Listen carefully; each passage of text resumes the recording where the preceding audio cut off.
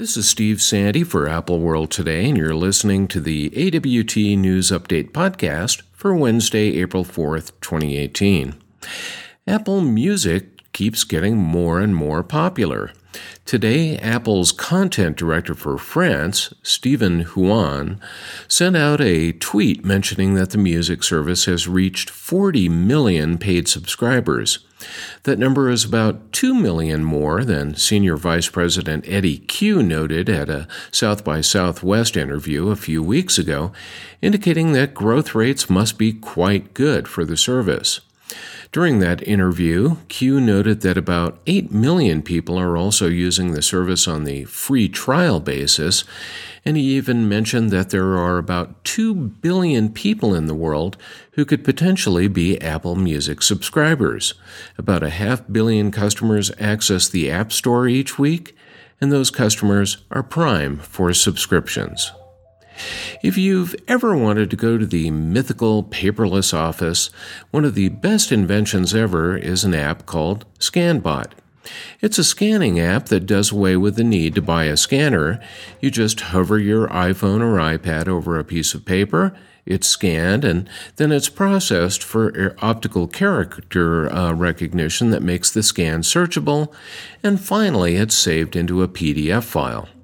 Well, the developers came out with ScanBot 7 today, and it has some new features that make an already popular app even better.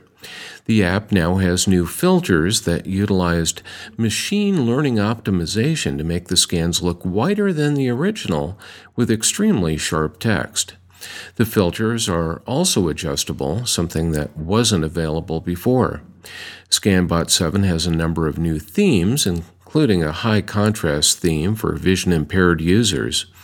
The team has added a new search function where tapping on location, date, or manual tag can find a document quickly, and the speed of the document creation has been improved, and documents are even smaller in size.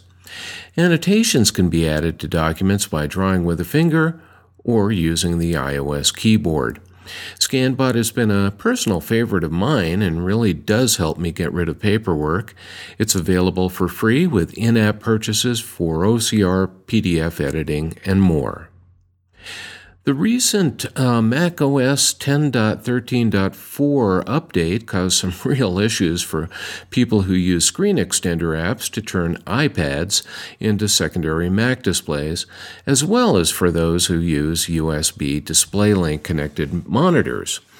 Duet Display and Avitron's Air Display users have experienced issues, with Duet Display's developers saying that, quote, installing macOS release 10.13.4 will cause Duet Display to stop functioning after the OS upgrade. We have alerted Apple to this issue and are working hard to find a resolution. These features continue to work as expected in 10.13.3. The issue with USB DisplayLink monitors and docks is serious.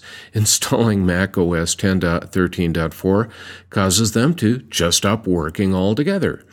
Other features with USB DisplayLink, like sound and Ethernet connections, continue to work as designed.